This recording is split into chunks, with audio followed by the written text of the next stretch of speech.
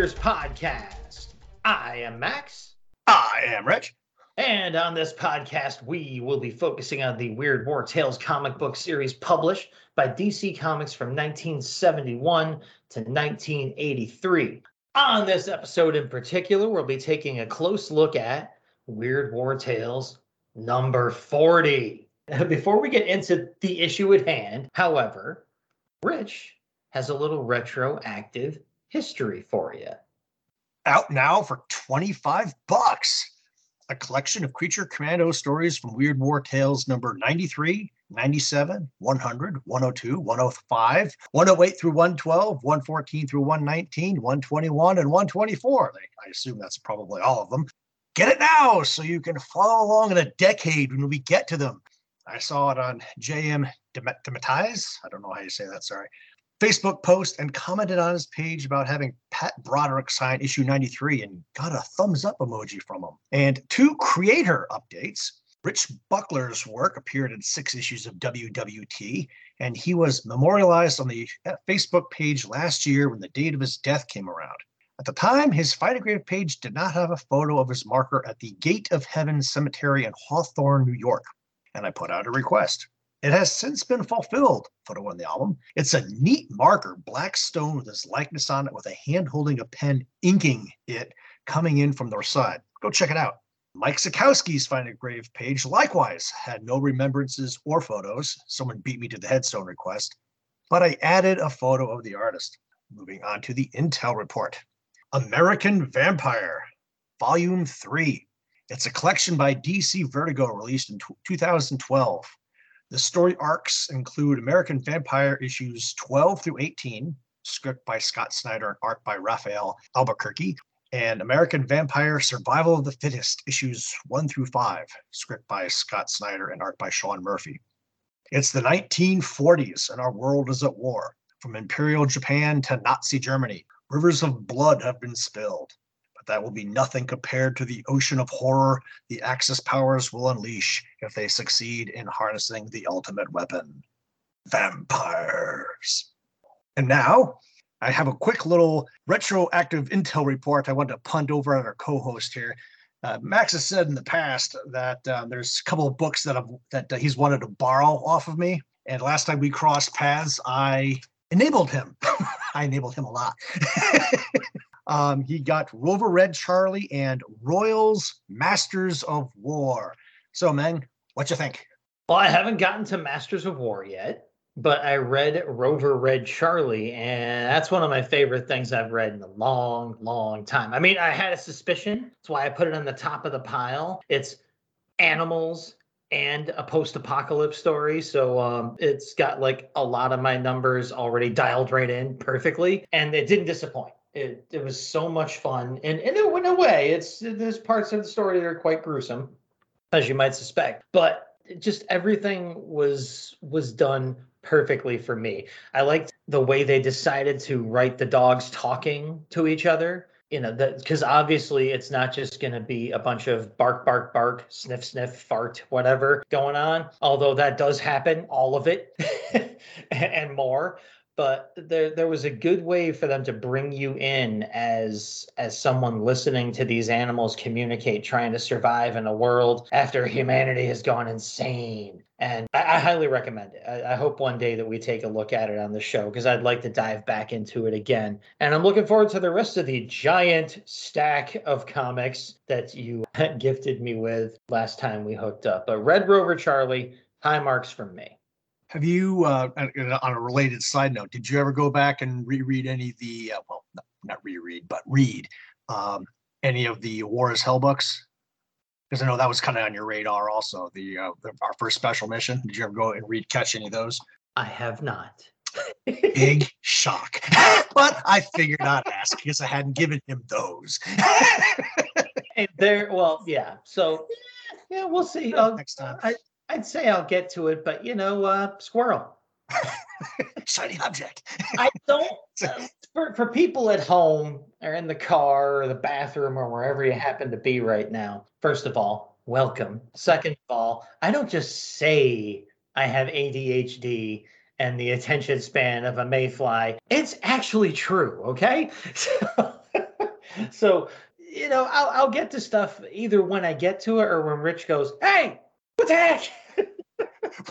Well, it's like what I said at last time's teaser too. It's just like, when I was like 40 Max, 40. Like, it's just like you wouldn't have gotten issue 4 without me, using the old, whip and shocker stick or something.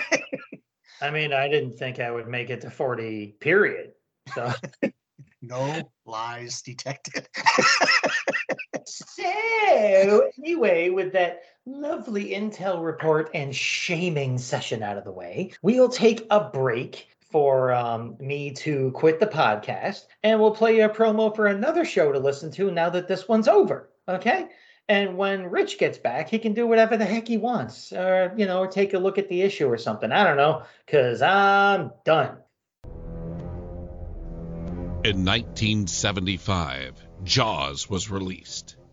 It is routinely regarded as one of the greatest films of all time, and is generally credited with creating the concept of the summer blockbuster. In 1978, in an obvious cash grab, Jaws 2 was released, failing to have lightning strike a second time, but presenting a generally enjoyable film. In 1983, Jaws 3D was released, shamelessly attempting to take advantage of a gullible audience. By 1987, there was no pretense of quality as Lorraine Gary and Michael Caine cashed paychecks for sleepwalking through a pointless and incredulous sequel. In 2016, Paul Spatero created Is It Jaws?, in which he and a group of rotating guest hosts discuss new and old movies and place them up against the Jaws scale, which ignores some elements of the actual films and sets forth a rating scale. Jaws, an all-time great classic film. Jaws 2, an enjoyable film with some flaws but worthy of multiple viewings. Jaws 3, a moderately enjoyable film. And finally, Jaws 4, a bad movie. Please join Paul and his guests as they ask the ever-important question, is it Jaws? And okay, fine, I'm back. What the heck else was I gonna do? So, podcast promo break over. We're gonna let good old Rich hit you guys with the cover detail for Weird War Tales number 40. First time since issue 19. We have a cover artist not named Joe Kubert or Luis Dominguez. Ernie Chan's on the job for 25 cents. Along the top of the cover, we have a Weird Wars Tales banner with the Line of DC Superstars logo in the middle of it. There are the heads of a GI, a German, and a skeletal GI spaced along the banner. The main title is in blue on a purple sky. 4 orange-colored GIs emerge from an orange dust cloud facing the viewer. One looks exhausted. In full color in the cover's foreground with a black tree as a backdrop, 2 skeletal GIs fire a water-cooled machine gun towards the viewer as a third fires his rifle. One of the background GIs exclaims, "Hey, stop firing! The war's over!" Cover date, August 1975. Date of release, May 20th, 1975. No Killjoy. Max, take it away.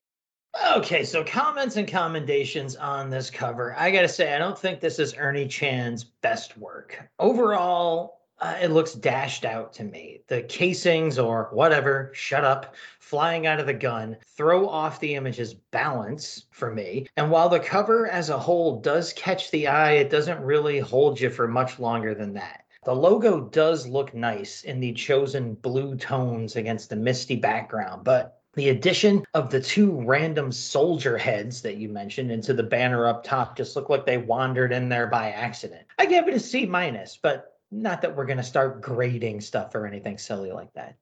I think we were thinking about doing that in the, feeling out the show days. We were like, yeah, that sounds like work. Dust, sunset, smoke. I don't know.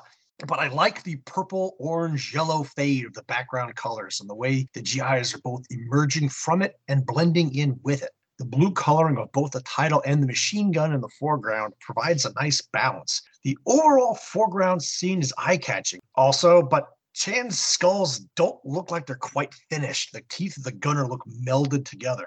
And the brass being ejected from the machine gun doesn't look right either. It's too evenly spaced, all still facing the same direction, even feet away from the gun, like it's still in a belt. I'm struggling to decide if I like this cover or not. Despite the caption saying that the war is over, the cover also gives me an early war vibe. The GIs appear to be carrying 03 Springfields, and that big water-cooled machine gun doesn't hurt either. All right, so cover out of the way. We're going to dive into the first full-length story inside this issue, and because we have a special guest at the top of the synopsis, we're going to have Rich take this one away. Back from the Dead. 6 pages. Script by Jack Olick. Art by Fred Carrillo. The skeletal GI from the cover is the narrator, but I don't care. Night. A bleak, shattered castle lurking death. Sounds like the perfect setting for a ghost story, doesn't it? And it was. Except that Pete Akers was a tough GI who didn't believe that anyone ever came back from the dead. Pete Akers and Joe Crane are buddies, enjoying some hot chow behind the lines and watching a movie about ghosts. Akers thinks the movie is dumb, but it gives Crane the chills. As Akers begins to rib Kane, they're startled by the sound of Kraut burp guns. As they get to their feet, a German tank surrounded by infantry crests a nearby hill and opens fire on the movie watchers, who scatter. Hopelessly outnumbered, the 2 Americans flee into the woods, leaving the sound of combat behind them. Lost and alone, they don't know the Battle of the Bulge has just begun. They find several dead GIs lying in the snow outside a building, and Crane shivers. I don't like this place. It's got a feeling about it, like it was haunted. Akers dismisses it. You and your spooks, don't be a sap. Maybe you like freezing, but I don't. They decide to clear the building. If it was clean, they'd stay. Moments after Crane goes into the cellar, Akers hears firing. Running downstairs, he finds Crane on his knees with 3 Germans standing above him and mows them down. One of the Germans drops his MP40. It goes off when it strikes the floor, sending a bullet into Akers, who cries out and falls. No one knows how long the 2 Americans lay there before coming to their senses. Neither one is hurt too badly, but Crane reminds Akers that they shouldn't have gone inside the building. This place is haunted. I don't know how I know, but I know.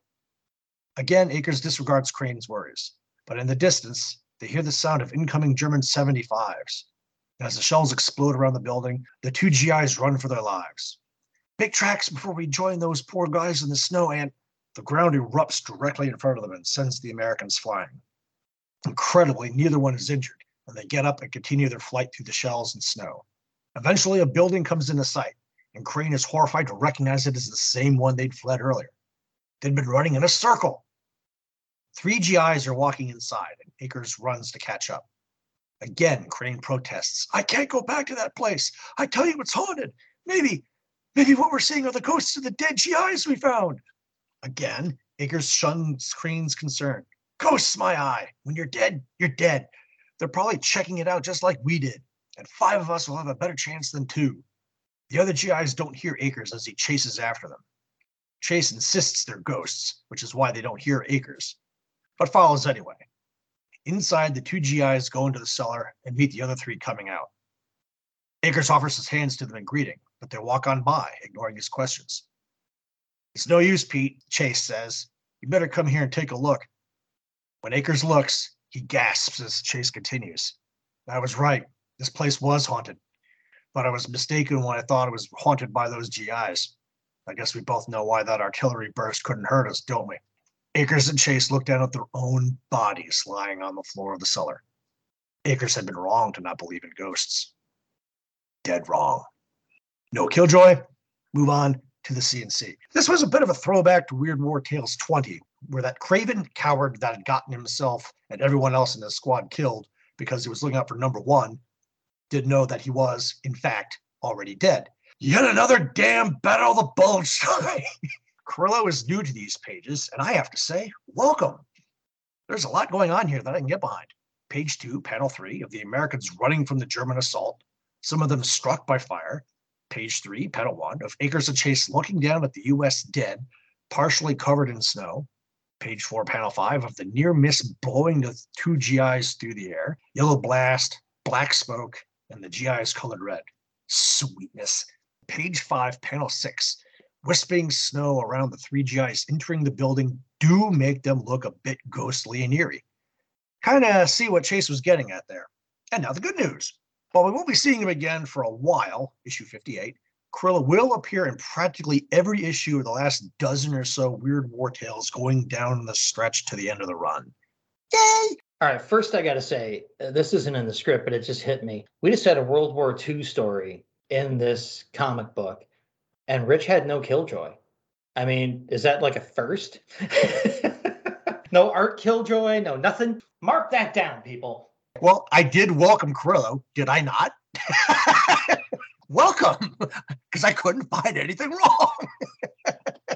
I mean, that's fantastic. So as for my CNC on this story, Back from the Dead and Back to the Bulge, I liked this story, even if it was just barely a twist on a staple Weird War Tales plot at this point. The characterizations built into the writing helped a lot, as did the art and page layouts laid down by Kurillo. Yes, spoiler alert, I like him too. The opening splash panel is a textbook-worthy example of how to open a comic book story in more ways than one.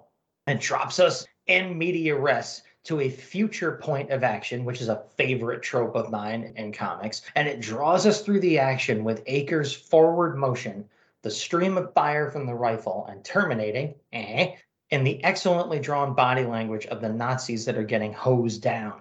This is great stuff. On the subject of layouts, check out page 2, panel 3.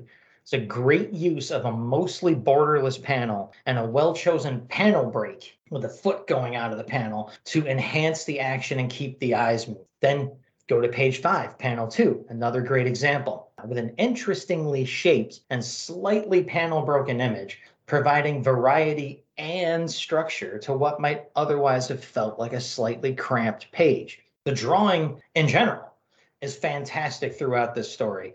But, you know, because it's me, I got to find some nitpick. I was thrown a little bit by these zombie-faced soldiers on page 6, panel 5. It's like, do the dead see the living as the dead? Whatever they're going for there, it didn't quite work for me. However, with only that, and okay, the lazily copy-pasted helmeted host popping up throughout the entire story and on the cover, adding a tiny bit of drag, this was still a super fun and enjoyable opening story in my hallowed opinion. So good start. Let's see if we can ruin it by jumping to the next little story, because, you know, I'll take the short one, Rich. It's the Day After Doomsday. Oh, yes. It's back. It's 2 pages long this time, as it usually is. Script is by Len Wein, pencils by Howard Chaykin, and inks by Bill Drought. Synopsis for this little ditty goes as follows. The last man on Earth had walked through the unchanging rubble for days. Sometimes he would find a food can, which he mused meant the fates weren't done having fun with him yet. They were just trying to keep him alive. Living wouldn't be so bad if not for all the memories of how things used to be. Suddenly, he's amazed to come across a miracle, a flawless plate glass window in a storefront. It had somehow survived the Holocaust. He sat on the sidewalk in amazement. The things that great glass eye must have seen. People rushing by, the pulse beat of the city.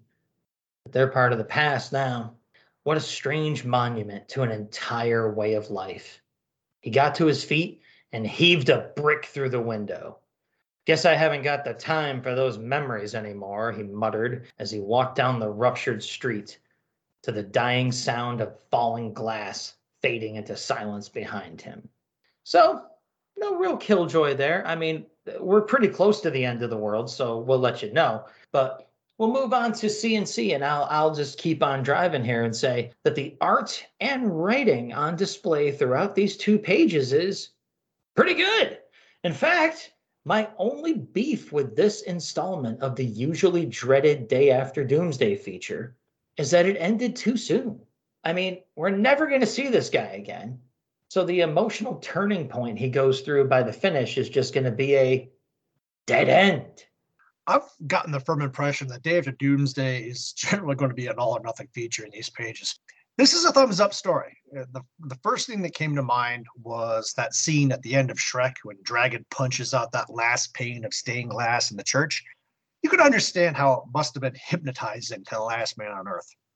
His tethered appearance screams 1970s too. Long blonde hair, bandana, tall boots.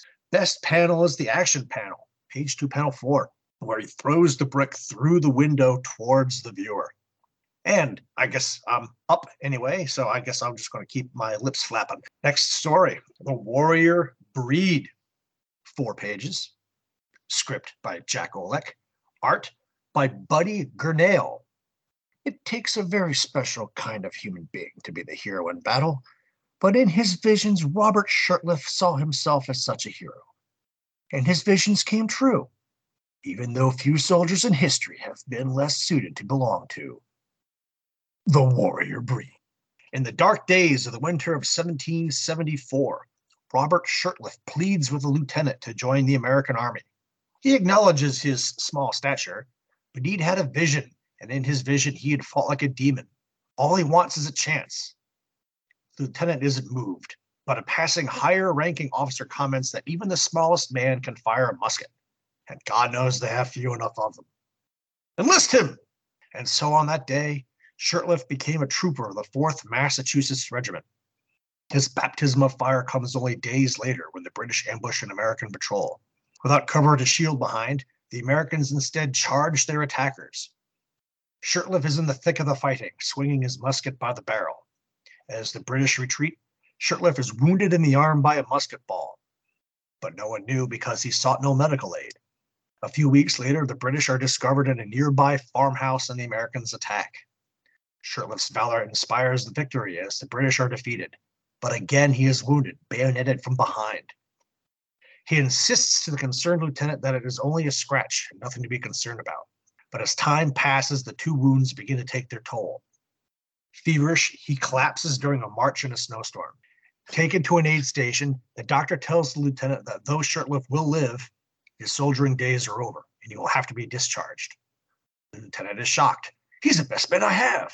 I even put him in for a decoration. If he's going to recover, then why? Don't ask me to explain, the doctor interrupts. It will take a higher authority than you or me to decide this matter.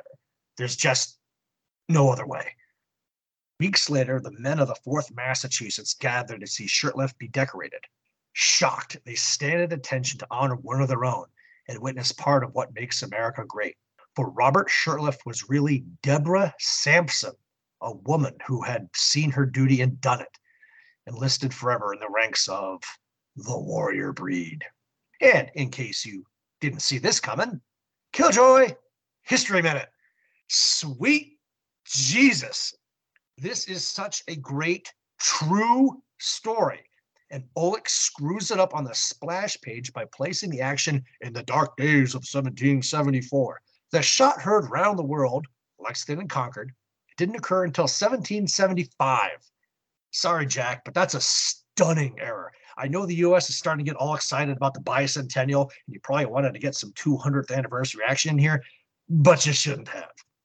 Deborah Sampson enlisted in the Light Infantry Company of the 4th Massachusetts in May of 1782 as Robert Shurtleff. Contrary to the story, she was actually slightly taller, 5'7", than the average height of soldiers from Massachusetts. Light infantry companies were elite troops, specially picked because they were taller and stronger than average. Their job was to provide rapid flank coverage for advancing regiments, as well as rearguard and forward reconnaissance duties for units on the move. Because she joined an elite unit, Sampson's disguise was more likely to succeed, since no one was likely to look for a woman among soldiers who were specially chosen for their above-average size and superior physical ability. Sampson fought in several skirmishes. In June of 1782, she and 2 sergeants led about 30 infantrymen on an expedition that ended in a confrontation with Tories, often one-on-one. She also led a raid on a Tory home, which resulted in the capture of 15 men. It is believed that the truth of Sampson's sex survived several close calls throughout her service, though no records of her being discovered exist prior to her actual discovery. During her first battle on July 3rd, 1782, outside Tarrytown, New York, she was shot twice in her thigh by a musket and sustained a cut on her forearm from a sword, about 2 months after her enlistment, not mere days as portrayed in the story. And she was wounded in the leg, not the arm. She begged her fellow soldiers not to take her to a doctor out of fear her sex would be discovered, but a soldier put her on his horse and took her to the hospital.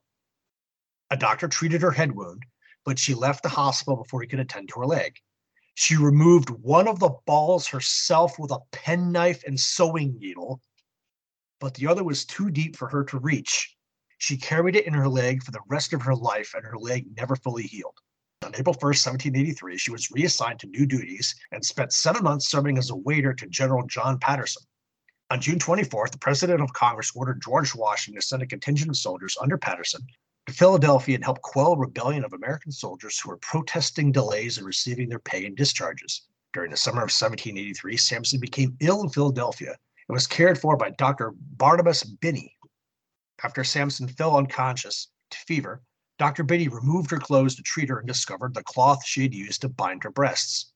Without revealing his discovery to Army authorities, he took her to his house where his wife, daughters, and a female nurse cared for her. Going back to the story, this was in the summer, not the winter, so dramatically portrayed on page 3. In September 1783, following the signing of the Treaty of Paris, November 3rd was set as the date for soldiers to muster out.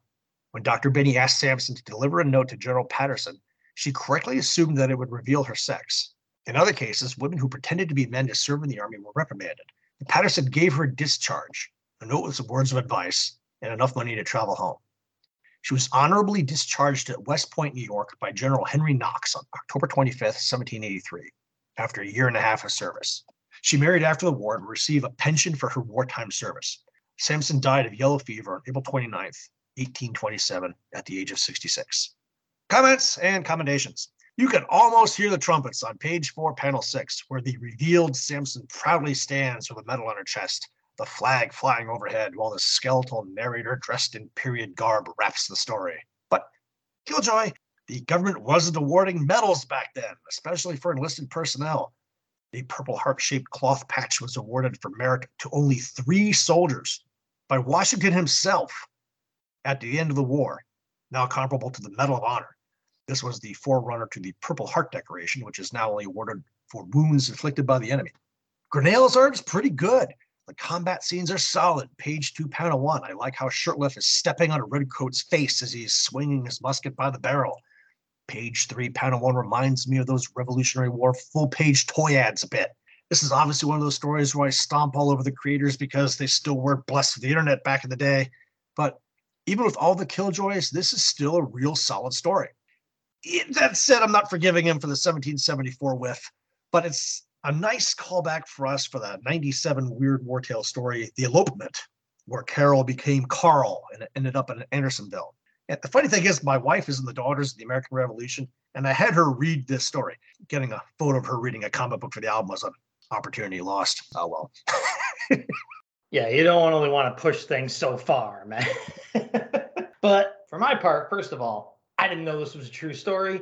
And as usual, when Rich digs into the true stories, they are so much cooler than even the comic book version we got. So that's amazing. I also told my wife all about this figure in history, and she looked her up. So that was cool. So we both got our wives to do something related to the show. I mean, that's probably the only time it's going to happen. So save that. Just put a pin in it right there. For my part, actually commenting on the story contents here, right away, I felt like someone was trying to butter me up with this story because dang, is that ever a great opening logo host splash panel. Woo! 2 hosts, the skeletal soldier and a skull with a dangling eyeball resting on a pile of bones.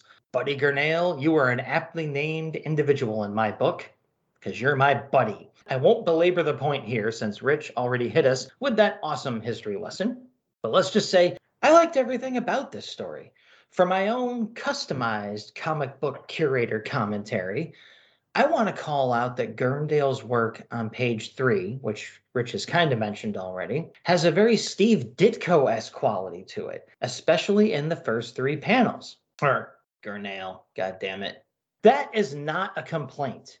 I've got to mention also the appearance of the phrase "Make America Great" on page 4, panel 5, and the final 2 panels of this story are just perfectly done. I give this one super high marks, even before hearing Rich's History Minute. So, I mean, this issue is really 3 in a row that I'm digging. So, I don't know. Will we make it all the way through? Will this be a no flat tire issue? Let's find out, because I'm going to do the last full-length story in this book, and I'll tell you what it is. I'll tell you how long it is and who created it. And then our buddy Rod will kick us off, and then I'll take over. The final story in this issue is called The Soldier from Space. It's 6 pages long. Script is by George Kashdan. Art is by Rick Estrada. And the synopsis for this final tale starts off, read by Rod. It goes a little something like this. Many are the ploys that warriors have conceived to bring swift carnage to the enemy, which is one reason why, in a single spine-shattering moment, World War II nearly became America's ultimate massacre at the hands of the soldier from space. Somewhere over the ETO, German anti-aircraft guns return fire as Allied bombs blast Nazi armor. Into this holocaust drifts a weird alien vessel. Its pilot can't believe his eyes. The sustenance on this world is unlimited, provided these savages don't wipe out. The pilot's thoughts are interrupted when his craft is hit by German fire and goes out of control. The next morning, Colonel Heinz Holst men discover the crash site of the strange craft. There appeared to be a lab of some sort on board with large glass tanks. The pilot is unconscious on the ground beside the ship. As he begins to stir, Colonel Holst, fearing the pilot could be dangerous, orders his men to kill him. 2 soldiers empty their weapons into the pilot, who is just laying on the ground, I gotta mention at this point. The pilot proceeds to sit up anyway. Where am I? Who are you people? I don't even know my name. Ach du lieber, he has amnesia. This gives Colonel Holst a brilliant idea. I am Colonel Heinz Holst of the Imperial German Army. Do you not recall that you were dispatched to aid us in repelling the Amerikanisch? Is it Amerikanisch? Is that good? The Amerikanisch conqueror? I seem to remember that I was sent on some mission, the pilot admits, but perhaps your craft, with weapons that only you know how to operate, will jog your memory. An excellent suggestion, Colonel. The pilot returns to the cockpit and spends several minutes staring at the console, trying to remember how it all worked. One switch accidentally triggered the weapon system, which stunned the field of Germans surrounding the ship.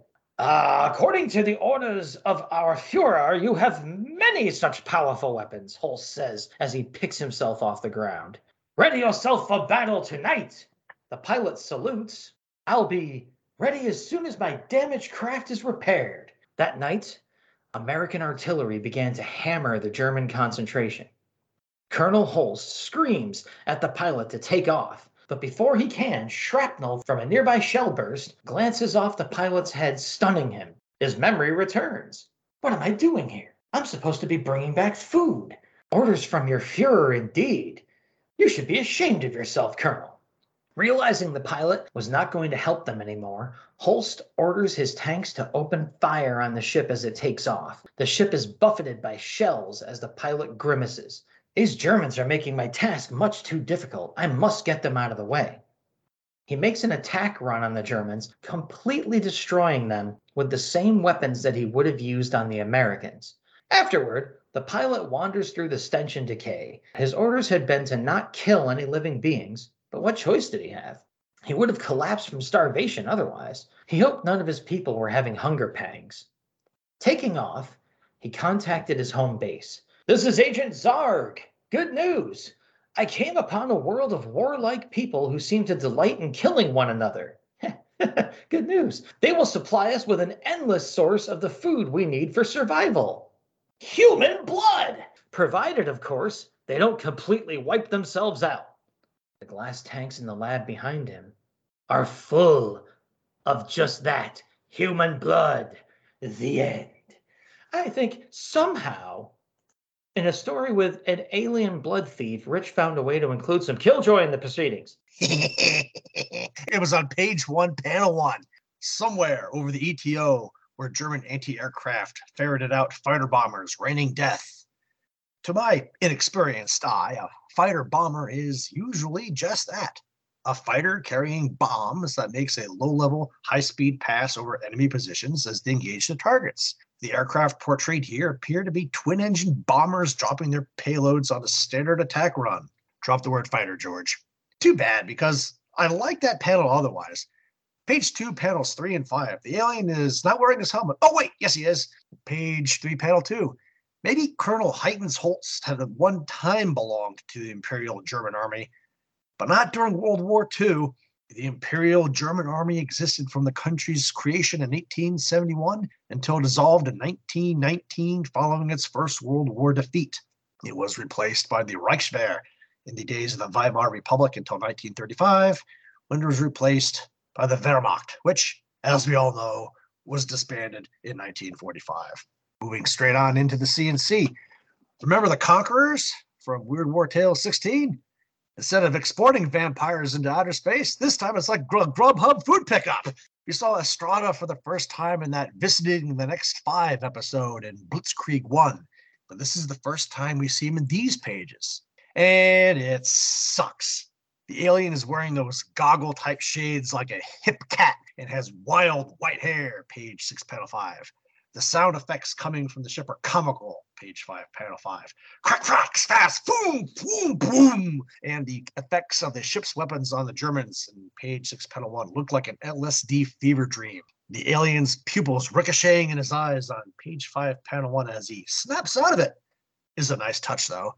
Truthfully, even without the lousy art, this would still probably be the dog of the issue for me. You say that all like it's a bad thing. So, for once, I get to be Susie Sunshine to Rich's negative Nancy. I had a blast with this story, and I loved the art in particular. I felt that Estrada really shined here, leaning on some of his Alex Tothisms, but also not holding back with the idiosyncrasies of his own personal style. Sure, the host intro panel is but that splash panel, woo, you are right in the thick of it. Great use of color, too. As for Tothisms, as I mentioned, just turn the page and look at panels 3 to 4. The bolder outline for the soldier's face in the foreground has some of that pop that Toth likes to give things at times. And at panel 4, the use of silhouettes, harsh colors, and the bold crack, crack attack sound effects are a dead giveaway as to one of Estrada's likely artistic influences. Sure, as Rich mentioned, panel 3 shows the alien pilot with his helmet off, and then it's back on in the next panel. But hey, page 3 is a favorite of mine too. And in panel 1, there's some nice silhouette work. Panel 2 has some, as Rich mentioned too, but I liked it, some wild coloring and line work on the faces that keep things interesting for me. And panel 5 is just psychedelic, man. I mean, I think it works for me. I like the 70s look to this story and leaning into like the more psychedelic aspects. I mean, seriously, put that panel under a black light just to be sure. Page 4 is no slouch either, with a return in panel 2 of that wild, shiny looking coloring and line work. It wouldn't suit the entire story, but as a highlight technique for the occasional panel, I like it. And a great example in panel 5 of the Toth-like pop-out emphasis used on the soldier's face in the foreground. And of course, panel 1 on page 6, which Rich didn't like, for me is just Nazi death-adelic. I liked it. As for the story itself, I also really dug it. In fact, the whole thing gave me kind of a goofy Lee Ditko Kirby Marvel monster story vibe, just created in the 70s instead of the previous decade. Me likey, I gotta say, this one just hit me the right way, but especially the art. I found this to be really unique and cool. So the issue wraps up, and for me, it was a no flat tire issue. I made it through all the stories without really disliking one of them. So we'll see how it goes as we move on to the letters page at the APO Weird War Tales section. I think we had similar opinions on Estrada's art in the visiting the next 5 issues. So I think Estrada's art is just going to be one of these things that you and I are just going to be traditionally disagreeing on. But hey, that's what we're here for, right? We can't agree on everything. Anyway, my letter. Mark Schmieder from Concord, Massachusetts. I think we've had him on before. His missive is as follows. Dear Joe, I urge you once again to make Weird War bi-monthly. The Invaders was a totally new variation on an old theme, and as such deserves to be called original. But even that didn't save it from disgrace because of Oleg's writing, specifically the dialogue in the last 2 panels of the story. How many times have I seen that "you fool" routine used? And yet, I can't really blame the story because it would have been excellent if written by someone else. The second story was just plain dumb. But what's the point of the closing dialogue? At least the art was excellent. I won't bother mentioning the day after Doomsday. Touche. Finally, we come to the one good story of this issue, To Hell and Back. Naturally, the art was excellent, but surprisingly, the script was too.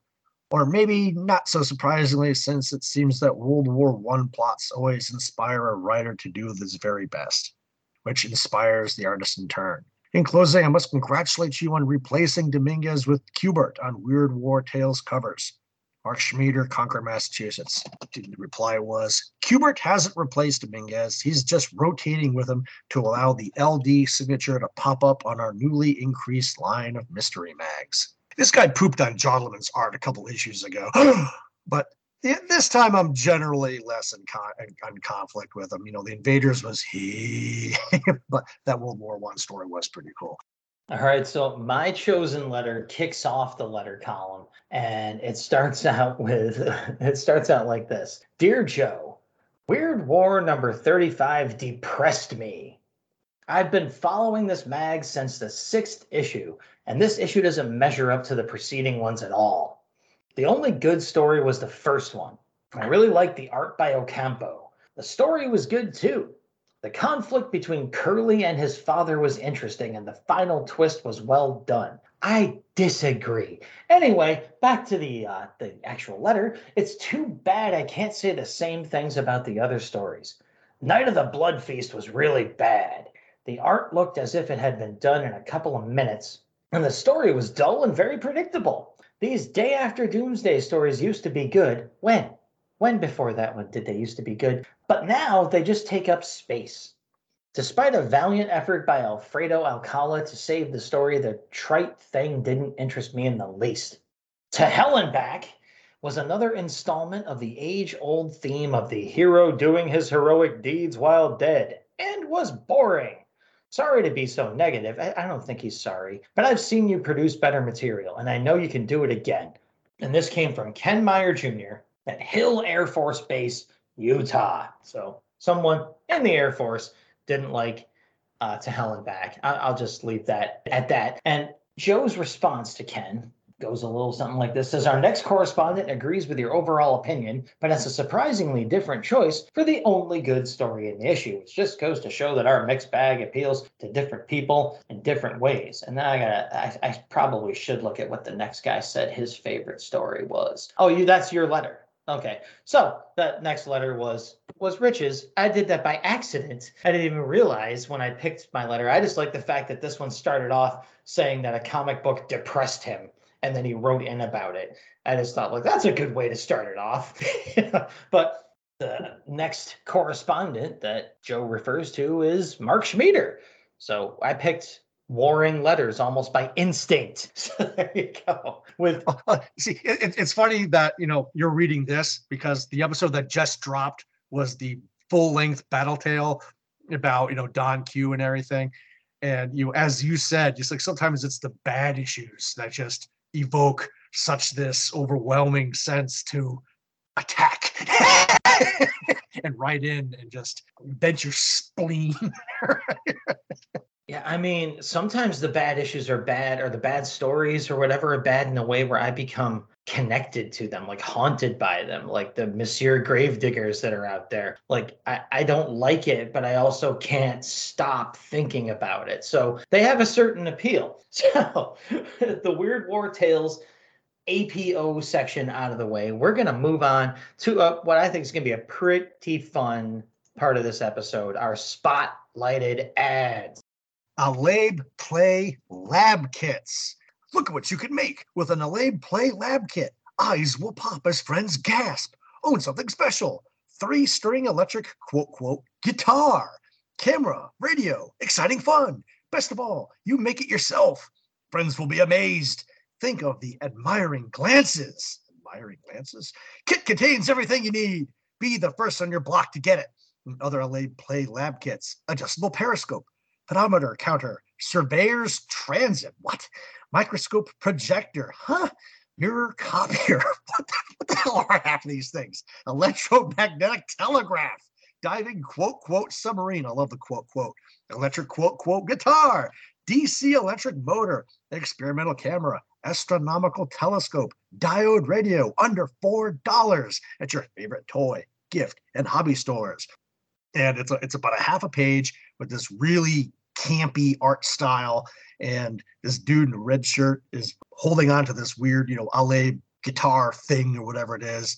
And there's people crowded all around him. I made this electric guitar myself. Wow, real strings, groovy. It sounds great. I bet it doesn't. Play something. Unreal. I'll make a microscope. Yeah, you have fun with that. Alabe Play Lab Kits. Puts fun back in Make It Toys. Hollis, New York, 11423. Ah, the 7. This is great. No, I never had any of this stuff. Yeah, just a nice classic box of disappointing junk. Love to see that. Again, if anyone out there ordered this kit and tried to make any of this stuff, feel free to chime in on the Facebook page, email us, whatever. Let us know how it all turned out for you. As for my spotlighted ads for this issue, I mean, there's an ad for the Joe Orlando Spotlight issue of Amazing World of DC Comics featuring Cain, Abel, and Swamp Thing. But I just had to go with a full-page ad that starts out with the tagline, "Men who could fight or disappear. Learn the secret powers of the deadliest killers in the Orient. The physio-mental powers of the ninja." And we've got this, half the page is, the top half of the page is illustrated with a supposed ninja with like bad COVID mask etiquette, because his ninja mask is pulled up over the bottom half of his face and a nostril is sticking out the top. And he's apparently in a thought bubble, alternately beating the crap out of a couple of guys or disappearing in a puff of smoke. Kind of, I guess. It sort of looks like the guy jumping away is one of the dudes in the suit and tie. But hey, you're going to become a ninja. You don't have time to figure this out now. You've got training to do. So I'm not going to read the entire ad because it's incredibly verbose and is a joy to read through yourself. And we'll have a picture of it in the album. But some of my highlights from it are, it starts off with 4 things saying, now you can learn the same exact thing reworded 4 times. So using up that space really well. Now you can learn this. Now you can learn that same thing over and over again. It stresses a couple of times how this program will teach you how to kick ass in your sleep. You can beat people up even if you are sleeping when the fight starts. There's a box that tells you that to inform law enforcement, or that they have informed law enforcement about this program. They've sent this brochure for free to law enforcement so that they'll understand what kind of deadly secrets this program is unleashing into the public space. Then there's the discussion of ninja weapons. So of course, they mentioned the stars of death, because no one knew the word shuriken back then. They didn't even say throwing stars, just stars of death. And then there's the retrievable stone. Now, I can't figure out what they're talking about here, and I'll get into that a little bit later. But all I thought of was like the yo-yo of death. Like it's a retrievable stone. It flies out, smacks somebody, and comes back. Now, the yo-yo was an ancient weapon. Thought maybe that would be it. There's other points where I thought the ad was very cleverly filled with typos. Like it promises you will know the secrets of invisibility. Invis with an A, ability. So technically, you can't tell them that they lied to you because you don't know what invisibility is. You know, it's unknowable. It's a ninja secret. And you'll also know the closely guarded secrets of Atem Waza, or no, of Atemi Waza. Now, I looked that up because this ad fascinated me. I'm not kidding. Take your time and read through it. It's a gem. It's not one I've seen a million times either. Atemi Waza is apparently striking maneuvers by the hand, fingers, edge of the hand, elbow, knee, foot, and heel aimed at vital points on your opponent. So it's like nerve strikes. If you're a Batman fan, you've heard that term a million times. I hit him with a nerve strike, and you will also, after going through this program, have lightening reflexes. Yes, lightening, as in light, E-N-I-N-G. So again, your reflexes will become lighter. So it's a hard thing to say they didn't achieve. As I mentioned, it mentions the retrievable stone weapon, which I did some Googling on. I did some actual research because, this was something pointless. So I got interested in it. And I found one other book that refers to the retrievable stone. It gave a little more detail. The book is called Forbidden Fighting Techniques of the Ninja by Ashita Kim. It has a little parenthetical phrase after retrievable stone, and it says flexible / entangling weapon. So now I'm confused. Is this like a bolo where like you throw the stones connected to a string and it wraps around your... I don't know what this is. So people, if you can get out there and figure out what they really mean by the retrievable stone ninja weapon, I'll come up with a giveaway or something. I'll send you one once you tell me what it is. I'll see if someone's still selling one, and I will give you the powers of the ninja for free. All right. So there was also an ad for Count Dante, the deadliest man alive, in this issue, but that ad has been covered so thoroughly out there already. There's a whole website that tells you about Count Dante, who was a real person and had an incredibly strange story. You can go find that too. So I wasn't going to be the 100,000th Count Dante guy. So I had to bring you in to the physio-mental domain of the ninja for this episode. So those are our spotlighted ads for this issue. And now, like a ninja, we will disappear from this section and reappear in total silence over in a section we like to call Got Any Last Words? I like this one. And actually like the Day After Doomsday story more than a longer tale. How often does that happen? Back from the Dead gets the check mark in the W column this time around. We had a true story, which is always awesome.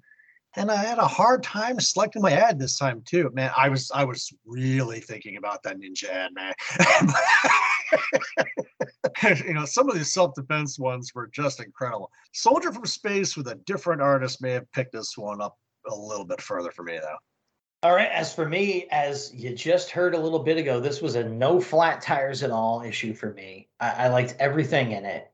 I especially enjoyed the ads too. I mean, that kit that you found too, I looked at that and I couldn't really make heads or tails of it. I was like, how do I even talk about this? And then you picked it and went after it. So that was perfect. Great issue all around. And for me, if I got to pick a winner, I really did like Soldier from Space, but that's not going to be the winner for me, just to be a contrarian. I got to go with the Warrior Breed. It was just good in and of itself before I had even heard about your History Minute stuff. And I really love the art in it, especially the sort of Steve Ditko style that snuck out on that one page. It was just a super charmer for me. I loved it. So that's an easy winner for me from this issue. But Soldier from Space, second place, in my opinion. So that's it. That's the issue. The issue itself is done. We have done 40 issues of Weird War Tales. Aha! With that little victory behind us, we're going to move on to the Dead Letter Office, which is the social section of our page where we check our email, get on social media, see what's going on, who's stopping by to say hey. And this time around, we kind of focus on Weird War Tales number 37, featuring the full-length battle tale known as The Three Wars of Don Q. Normally at the top here, I mention the Weird Warriors Podcast PX on redbubble.com, where you can buy merchandise with our awesome logo, drawn, designed by Bill Walko, and get it on anything you could possibly want. But I'm not going to mention it this time because none of you are buying anything, so who cares? All right, so over on Facebook, some good friends of the show stopped by to say hey. David Steele of the Earth 2 podcast, Tim DeForest of comicsradioblogspot.com, Matt Spectro of the Multiverse podcast, Herschel Mimis, Luke Giaconetti of the Earth Destruction Directive podcast, our good buddy Bill Mooney, and the show account for Magazines and Monsters, which over on Twitter, the owner of that show, Doc Strange, Billy Delicious, stopped by, as did Ed Moore, who you guys can find at Teal Productions. That's Teal Productions. Ed has been on a bunch of shows that I've listened to as a guest, and his account on Twitter is really fun to follow. So check him out too. So that's the Dead Letter Office. And over on our Gmail account, which is, I'll let you guess, too late, it's weirdwarriorspodcast@gmail.com. Tim DeForest and Jason Zeller stopped by to write in, and I'm going to have, as I haven't discussed it with him yet, but I'm going to let Rich read Tim's email, and I'll read Jason's to you. That's okay. I'm used to him throwing me under the bus. Tim says, I agree that the lazy, muddy art killed the story, but I wonder if this could have been a really good story regardless. It was too undisciplined. Drake was throwing idea after idea into the story willy-nilly. All of them were good ideas, the God Armstrong taken from an old King Kong poster being my favorite. But there was no real structure to it all, with the talisman being used as a Deus Ex Machina tossed Taylor and Sancho into various largely unconnected situations. Perhaps the best example of how unstructured it was is when Taylor wakes up with Sancho holding a knife over him, only to have Sancho decide Taylor really was Don Q. Yeah, it was just freaking weird. This seemed like it should have been introducing a plot element that would lead to something later, but it was just forgotten. It was a story filled with ideas that should have actually been used as elements in perhaps 3 separate stories. I wonder if Drake wrote several stories for the issue and was then told to combine them into one. Thanks for the shout out about my gag cover. You're welcome. I didn't think you guys had forgotten it. Instead, I myself had actually forgotten about it. I love the voice Rich used when reading the word balloon I added. Again, you're welcome. Rich never forgets. And he loves an excuse to pull out a silly voice. So we're two of a kind that way. And as I said, Jason Zeller, the founder and sole possessor of the Jason Zeller Binge Listener Award, also wrote in about Weird War Tales number 37, The 3 Wars of Don Q. And he said that the issue had an okay cover, but unfortunately did not relate to the interior story in any way. And it didn't. The 3 Wars of Don Q is probably one of the weirdest and wackiest stories I have ever read. The opening with the coffin had me thinking it was a vampire story, but then quickly shifted gears. The best part for me was how Nick Taylor initially was resistant to the idea of being Don Quixote, but all too soon just went with it. I really enjoyed how they mixed reality with fantasy in the early scenes, kind of like Don Quixote's imagination had taken over. The transition to the far-flung future like Planet of the Apes really threw me for a loop. The story really fit the bill for weird and war in a new and interesting way, but I was definitely ready for it to be over. The ads that really stood out to me were all the ones asking people trying to get technical skills and the underlying common theme of people struggling to find jobs in the 1970s economy. I liked Electro-Man from the Cleveland Institute of Electronics, which made me think of a Jack Kirby drawn character. And look at that. I gave Rich an email that mentioned him, and I gave me an email that mentioned me. It's almost like I thought about this, but I didn't. Thanks, Max, for mentioning the Gardner Fox biography. It is on my to-read list still, along with the Otto Binder biography.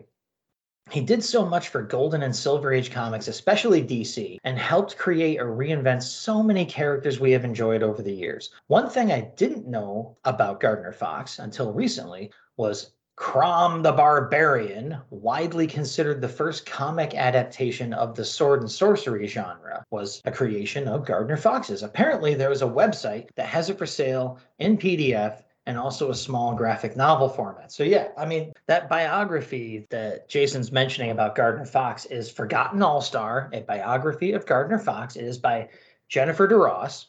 And you can go out, order it on Amazon and a few other places. It is a fantastic piece of work, but it does only focus pretty much exclusively on Gardner's work at DC, because that's a whole lot to cover already. And as Jason mentioned there, Gardner did stuff outside of DC all around. He was constantly writing. So yeah, Crom the Barbarian. Does, Crom sound a little familiar to Conan fans? Like that this kind of stole from each other back then and kept running. So Jason gives us a link to the Gardner Francis Fox Library, where the complete comic book collection of Crom the Barbarian is up on offer. There we go. We had some really cool, fun letters from people in the Gmail inbox. The dead letter office is closed. So the show's kind of over, folks. But don't be sad. Rich is going to give you a little teaser to keep you going and let you know what's coming up in the next episode. Giving a surprise birthday present to my co-host, Max Damage, the individual whose fault this whole project is, with a special mission. I've been promising him a Jonah Hex episode for a while now, and yeah, no, he doesn't deserve that yet. However, this is officially episode 50, so I'll do something nice. How about a return to the Big Five? Our Fighting Forces 153 to be exact. The losers have to destroy the Nazi supercannon Big Max, and their secret weapon is a comic book. But this is a double dose of love for Max, for the writer and penciler of this tome is the one, the only, Jack Kirby. Don't even lie to yourself and think you won't be here. I'm sending Max the script as I speak. Did you completely change that from the script I'm looking at? Yes. Oh, okay. Surprise! I'm like, wait a minute. This is to do with I'm leaving all this in. As a son of a bitch. Like, I'm reading this like, did Rich switch scripts? Like, because I know you're always like 5 scripts ahead of me. I'm like, well, did he get bored while I was reading and talking, which I can understand, and like start checking out another script and forget? No, people. He actually just switched that on me. I'm reading a completely different teaser than the one he just read to you. So the teaser that Max is reading will be the teaser for the one after the losers. So yeah. So I kind of punked Max, but hey, I think he should be used to that by now. Dear God, the flashbacks are starting. I gotta say though, kudos, man. I'll take it. A July episode for me and a Jack Kirby issue of the losers. I can't argue with that, even though you're still a bastard. Right? Oh, come on. Big Max. I mean, the elements were all here. The secret weapon is a comic book. I mean, what do you want, man? I probably should have seen it coming. But on the other hand, I don't pay any attention to anything. Not a surprise that I got surprised, all right? So, people, that's the show. You already know what he is because I've called him a couple of names already. But both of us are the Weird Warriors. We're the Batlin Bros. This is the Weird Warriors podcast. And we promise to make war. No more. Oh, my God.